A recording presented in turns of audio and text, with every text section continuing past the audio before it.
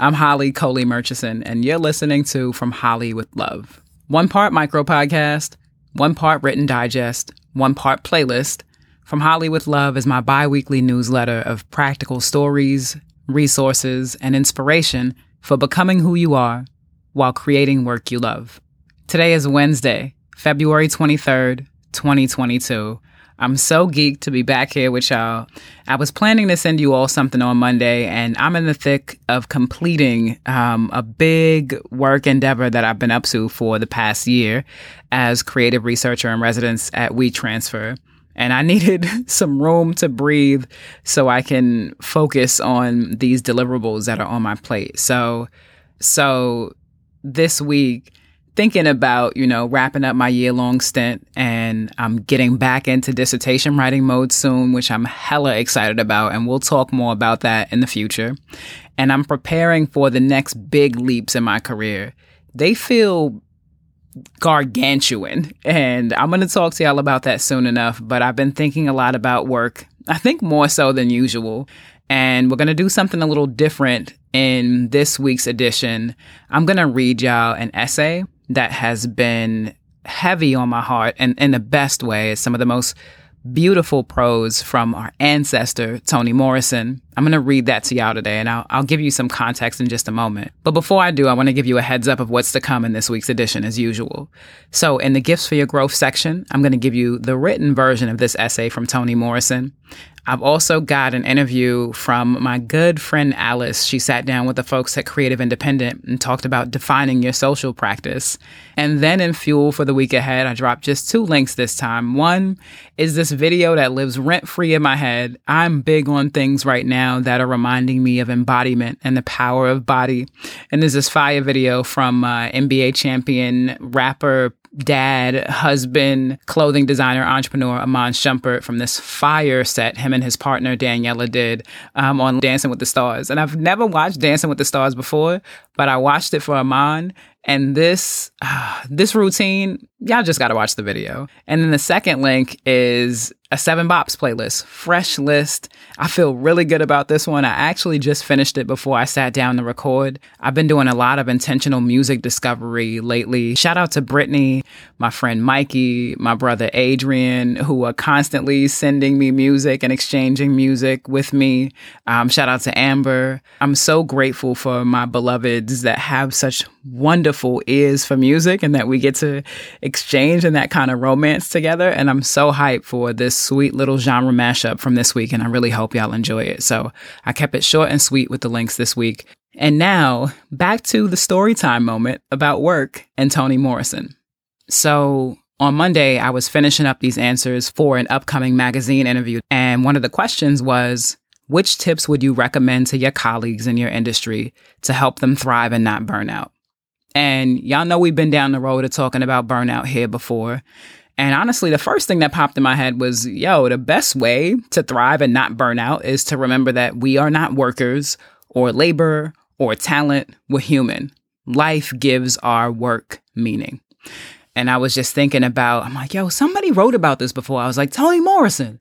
Let me just quote something from this Toni Morrison joint. So instead of rehashing old guidance, I was like, I'm a phone an ancestor. That's literally what I wrote in the interview. And in my response, I shared this excerpt from her 2017 essay in The New Yorker called The Work You Do, The Person You Are. And in it, she recounts some advice that her father gave her after she came to him, kind of like whining about a job that was not satiating.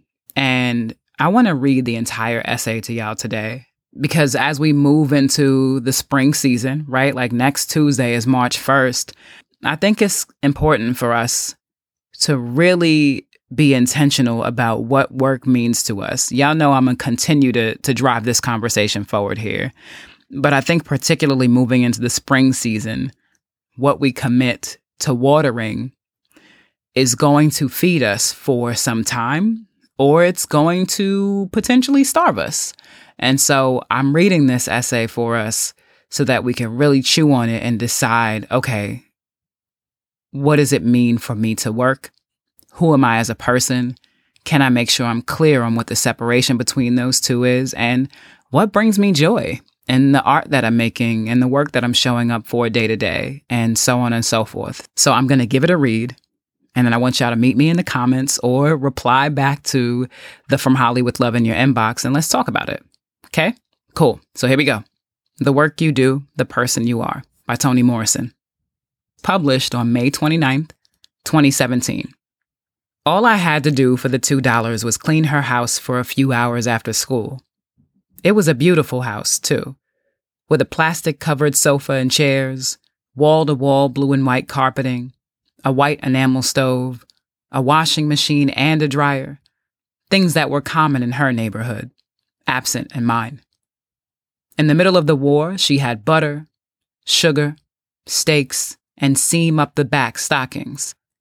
I knew how to scrub floors on my knees and how to wash clothes in our zinc tub, but I had never seen a Hoover vacuum cleaner or an iron that wasn't heated by fire. Part of my pride in working for her was earning money I could squander on movies, candy, paddle balls, jacks, ice cream cones. But a larger part of my pride was based on the fact that I gave half my wages to my mother, which meant that some of my earnings were used for real things, an insurance policy payment or what was owed to the milkman or the iceman. The pleasure of being necessary to my parents was profound. I was not like the children in folk tales, burdensome mouths to feed, nuisances to be corrected, problems so severe that they were abandoned to the forest. I had a status that doing routine chores in my house did not provide, and it earned me a slow smile, an approving nod from an adult, confirmations that I was adult-like, not childlike. In those days, the 40s, children were not just loved or liked, they were needed. They could earn money, they could care for children younger than themselves, they could work the farm, take care of the herd, run errands, and much more.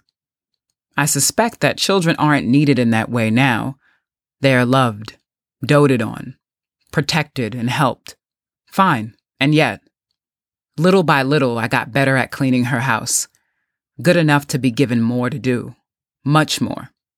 I was ordered to carry bookcases upstairs and once to move a piano from one side of a room to the other.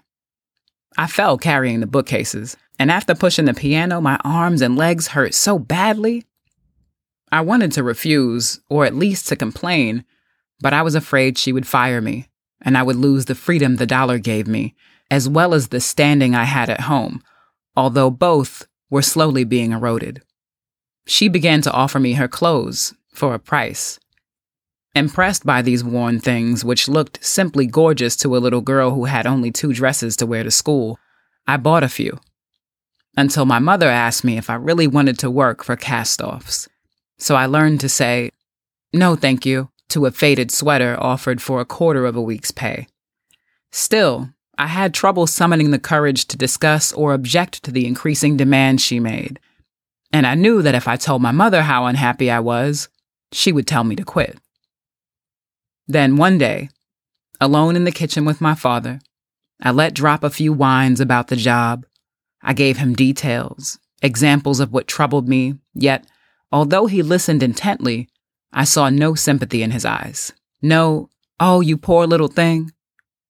Perhaps he understood that what I wanted was a solution to the job, not an escape from it. In any case, he put down his cup of coffee and said, listen, you don't live there. You live here, with your people. Go to work, get your money, and come on home. That was what he said. This was what I heard.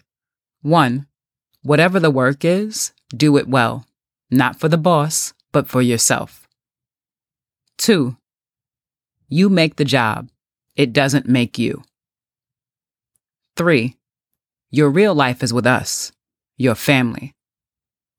And 4, you are not the work you do. You are the person you are. I have worked for all sorts of people since then. Geniuses and morons, quick-witted and dull, big-hearted and narrow. I've had many kinds of jobs. But since that conversation with my father, I have never considered the level of labor to be the measure of myself, and I have never placed the security of a job above the value of home. Whew! I have read and reread this essay probably about 5 or 6 times this week because it's just so poignant every time. And I couldn't help but share that with y'all today.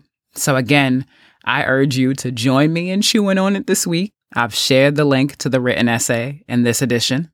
And I'm really looking forward to building in conversation with y'all around this, especially as we move into the spring and are so intentional about what we're watering and what's watering us too. So as always, I thank y'all so much for listening, for reading, for replying, for commenting, for just being in community with me here. And if you are enjoying From Holly with Love, please forward the post straight from your inbox to one of the homies and encourage them to subscribe as well. And I will see y'all again the week of March 7th. Sending y'all love and wishing you an abundant week ahead. See you soon.